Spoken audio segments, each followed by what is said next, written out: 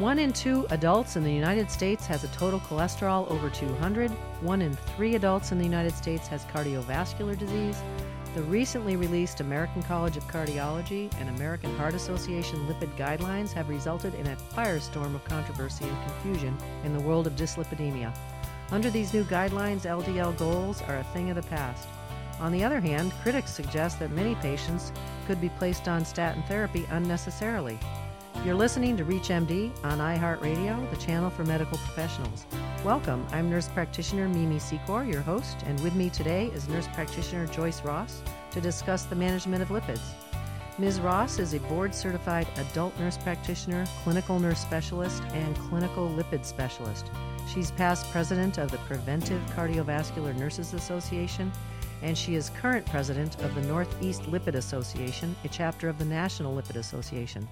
Joyce Ross, welcome to ReachMD. Thank you so much. It's a pleasure to be with you. I know you have a busy speaking schedule, so I'm glad we could book you for this interview. I'm thrilled to do it. We need to spread this word. It's very important information. Absolutely. So with all the confusion surrounding the new 2013 cholesterol treatment guidelines, why is there so much confusion? Well, there's been a big elephant in the room, Mimi, and what that is related to is that there was a lot of misconception about what these guidelines did and did not do. So let me first tell you what they did not support, and then we can talk about all the good stuff. So the idea was that people thought that measurement of lipids were no longer indicated, which is, of course, not the case. We always need to take a look at the lipids to know what we're treating and why. And then following that, they talked about that you didn't need to do follow-up lipids once you put someone on treatment. Well, of course, that's not true either. How are you going to know what your treatment is doing unless you follow it? Where that kind of falls in is that when you put a patient on statin therapy, we don't have to measure their liver enzymes quite as often as we did in the past because these drugs have proven themselves to be so spectacularly safe. And there's a misnomer out there that young people don't need to be treated. Well, that's not true either, because we do know that 1 every 500 people has a genetic disorder called familial hypercholesterolemia.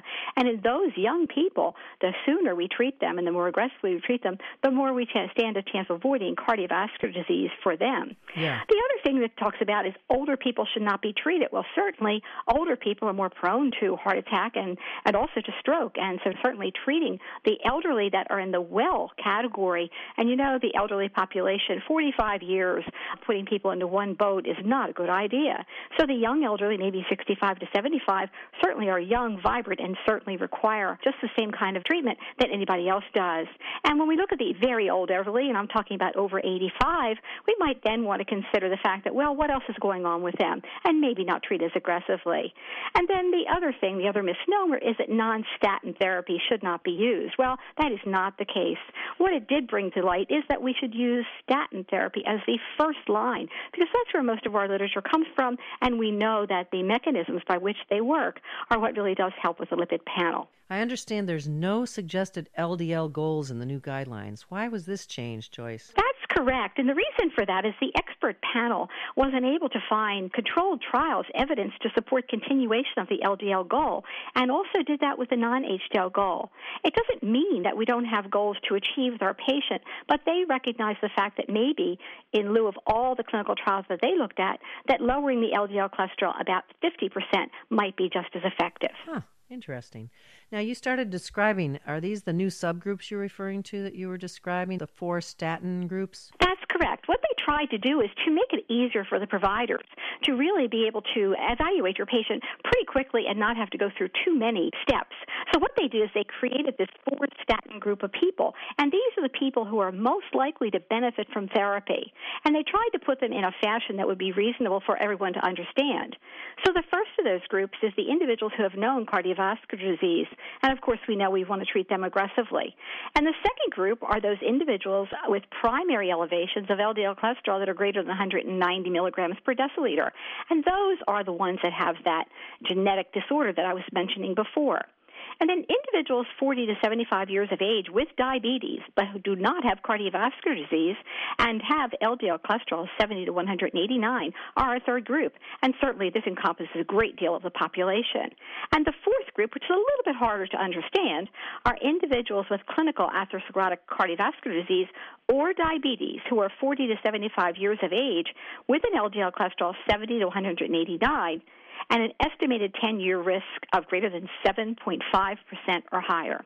Now, that sounds like a lot of jargon, but what it's really talking about is not everybody fits into the 3 categories above, but many people are at high risk because they have many risk factors. Well, the use of this new calculator that they designed, which is excellent, gives us a tool that if they score greater than 7.5%, then they warrant treatment. So we look at those 4 groups as our basis. Now, some argued that you would find many, many more people being treated with statin therapy related to that particularly 4th group. Yeah. But my take on that, Mimi, is I know, and you know, that the most important thing is to get that patient in front of a clinician and really looking at their risk factors. It doesn't mean that every person who has a 7.5 or above is going to be treated with statin therapy, but it means they warrant a sit-down with their provider to discuss their cardiovascular risk to avoid problems in the future. Good advice. And do you think primary care providers are really well equipped to deal with these new guidelines? Well, I think that they've been very afraid of these new guidelines, directly related to that elephant that I talked about before. They've heard so many things that are not true about the guideline. They're afraid that they go away from what they're used to. They won't do as good of a job for their patients. The other part of that, Mimi, is there's a problem with the fact that they don't talk about non-HDL cholesterol, high triglycerides, and low HDL cholesterol, which are critically important. We know that many people who have LDL cholesterols that are to the targets that we always treated at, but still have a problem with going on to develop cardiovascular disease, and this is called a residual risk. And because that's left out, many people don't trust the new guideline. Well, we'll certainly talk about triglycerides here shortly. Are you saying that the risk calculator is something that primary care providers should be using as part of these new guidelines? I think it's very helpful for the provider, especially in primary care, to use this. It's a quick and easy thing to do. It can be downloaded easily either on your computer or on your handheld phone. And it's just simple and easy to use, and it's direct, and it gives you information. Now, the downside to that is it's not really used for people under 40 or over 79 years of age. So you have to really still use your clinical judgment, of course. Yeah. But it is a good tool to elicit conversation with the patient about where their risk really lie. What's the website for downloading that risk calculator, Joyce? You can look at, basically there are several different places you can look at it. You can actually look up the new guideline, which would be on your American Heart Association website. Okay. And that's one good place to look at it. You can also find it under the article which was written by Stone, Dr. Stone, Neil Stone, in 2013, and they were called the ACC/AHA Blood Cholesterol Guideline. And you can find all that information and references to how to download that. But you've just put the new ACC guideline calculator, you might find it pop right up. I've seen it in many, many different ways. Awesome. Do they have an app for that?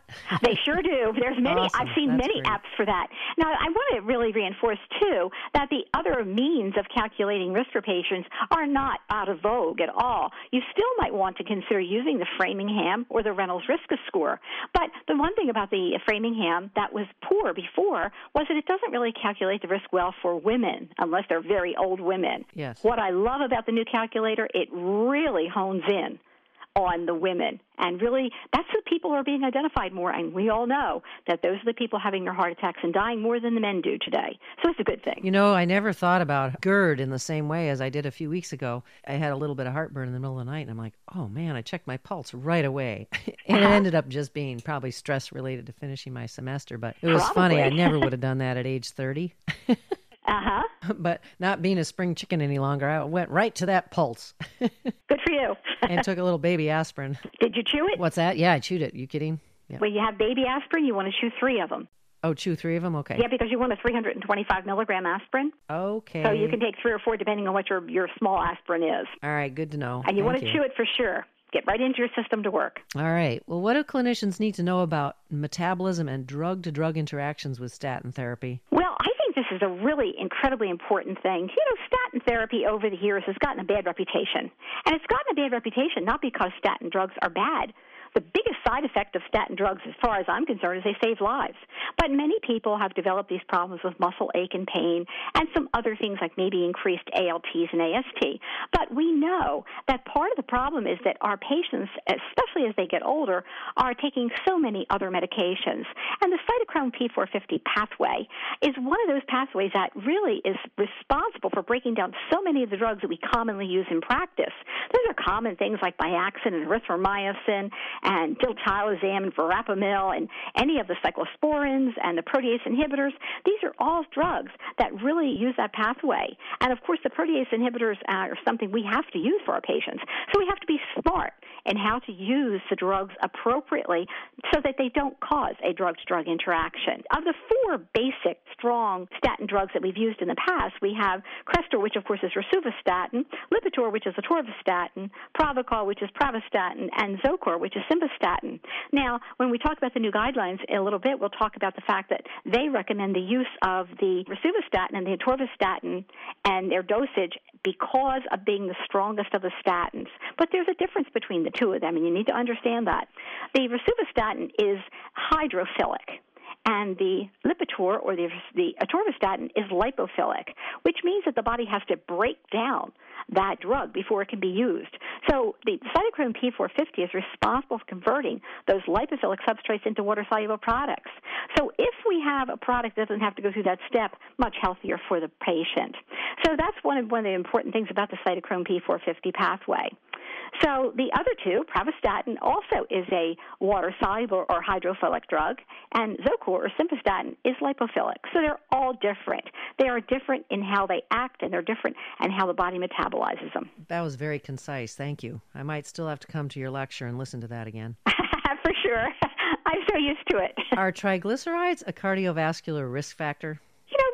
Sure are. And if you asked me that question several years ago, I would have probably said, I don't think so. And it's not because I wanted to ignore the fact that triglycerides were there, but in the beginning, we just didn't have the kind of literature that supported exactly what that meant. And we know today that the triglyceride always, when it's high, always gives you low HDL cholesterol. It's an inverse relationship between the two. And today we know that there's many, many more problems when triglycerides are high. And, of course, I did mention the low HDL cholesterol, but you have these very small, dense LDL particles when you have high triglycerides. And these small, dense particles can wiggle their way into the endothelium, causing places for plaque to start to develop. And, of course, that's the beginnings of cardiovascular disease. We also know that high triglycerides are affected by coagulation changes. So you are more clotty when you have that. You're also more prone to have inflammatory markers at that point, too. So that's very important. And non-HDL cholesterol, which had been the second treatment parameter for cardiovascular risk, is high when you have a high triglyceride. And that non-HDL cholesterol, I think we should really still be adhering to. Because if you want to know, is my patient doing okay? I've got my LDL in order, but my triglycerides and my HDL are not in order. What do I need to do? You don't need a special test. If you just take total cholesterol minus HDL cholesterol, it gives you non-HDL cholesterol. So that means that you are having all those apolipoproteins that are atherogenic right there in one reading. Doesn't cost a penny, non-HDL cholesterol. And it shouldn't be higher than 30 points above your targeted goal for your LDL cholesterol. And when that was presented in the last set of guidelines years ago, it wasn't presented clearly, and people didn't use it. Today, people still ignore that. And consequently, we still see people going into the hospital very often with very good LDL cholesterol. Unfortunately, high triglycerides, low HDL, and a heart attack. So what causes high triglycerides? That's a great question. You always have to remember that if you didn't choose your parents carefully, there could be a genetic disorder. And, of course, there are primary causes of hypertriglyceridemia related to genes. These are not as often found as what, of course, we see related to the other risk factors. The biggest one, Mimi, is really dietarily related. And, high carbohydrate, high fat intake, and high alcohol intake really pushes up those triglycerides, too. And we have to remember that lack of physical exercise, which is a big problem in our society today, is part and parcel to these triglycerides going up. We also have to think a lot about medications. Many of the medications that we prescribe for our patients can affect the triglyceride, and they're particularly estrogens. And, we always give our women these estrogen things, and whether it's birth control pills or status post-cancer with tamoxifen therapy or something like that, but those can dramatically push up the triglyceride level. So you need to be aware when patients are put on new medications that you might want to know what that triglyceride looks like. Protease inhibitors and thiazide diuretics, beta blockers, blockers and steroids are another bunch of the group of medications that can affect the triglycerides dramatically. Another thing that I've really become more aware of and think about a lot more these days are the use of psychotropics. We know so many people in our society are now taking these type of medications, and they are known also to increase the triglyceride level. Wow. Now, it doesn't mean we can't use them. What it means is that we need to be prudent about when we put them in place, how much we use of them, and if there's something else that we can use that will do the same job for us. Wow, you are really educating us today. Are there any new medications, Joyce, on the horizon for treating dyslipidemia? Yeah, there are. It's really exciting today because we have really recognized that we have so many more reasons why people have high cholesterol. And when we're looking at the genetic disorders, that's how we've learned so much of this. And, of course, we always know we learn from those who have disease and those who don't have disease. And in familial hypercholesterolemia, which is 1 in 500 of the population, there have been new drugs out there, but these have been totally designed for the person who has homozygous FH. And, of course, you know, homozygous FH means that you got a bad gene from your mother and a bad gene for your father. Talk about really choosing the wrong parents. But these are parents that have premature heart disease a lot. And these children will have their highest level of cholesterol at age 2. Oh. And that's why there's recommendations when there's high risk in the family for early disease or for high cholesterol, the child be tested by their pediatric provider at age 2 years old. If not, these children can die from their heart attacks when they're 15, 20 years old. And that's so sad and so preventable. Wow. Because today we do have products just for them. We have 2 new products out there that are designed for the homozygous FH population. I'm hoping that maybe one day we might see them in the severe heterozygous FH, but one of the names of them is Justapix. You might have heard about that. It's lapitamide, and what's good about that is it works differently than what we use our other drugs for. So what we're looking at now are other mechanisms. So when you look at this Justapix, it is an MPT inhibitor. It's not a statin drug at all, and it works very differently for your patient population. And so we look at today how we can treat this patient and get their LDL cholesterol down by other means other than just the statin drug. Now, what's great is you can use a statin drug together with this and have some really great response.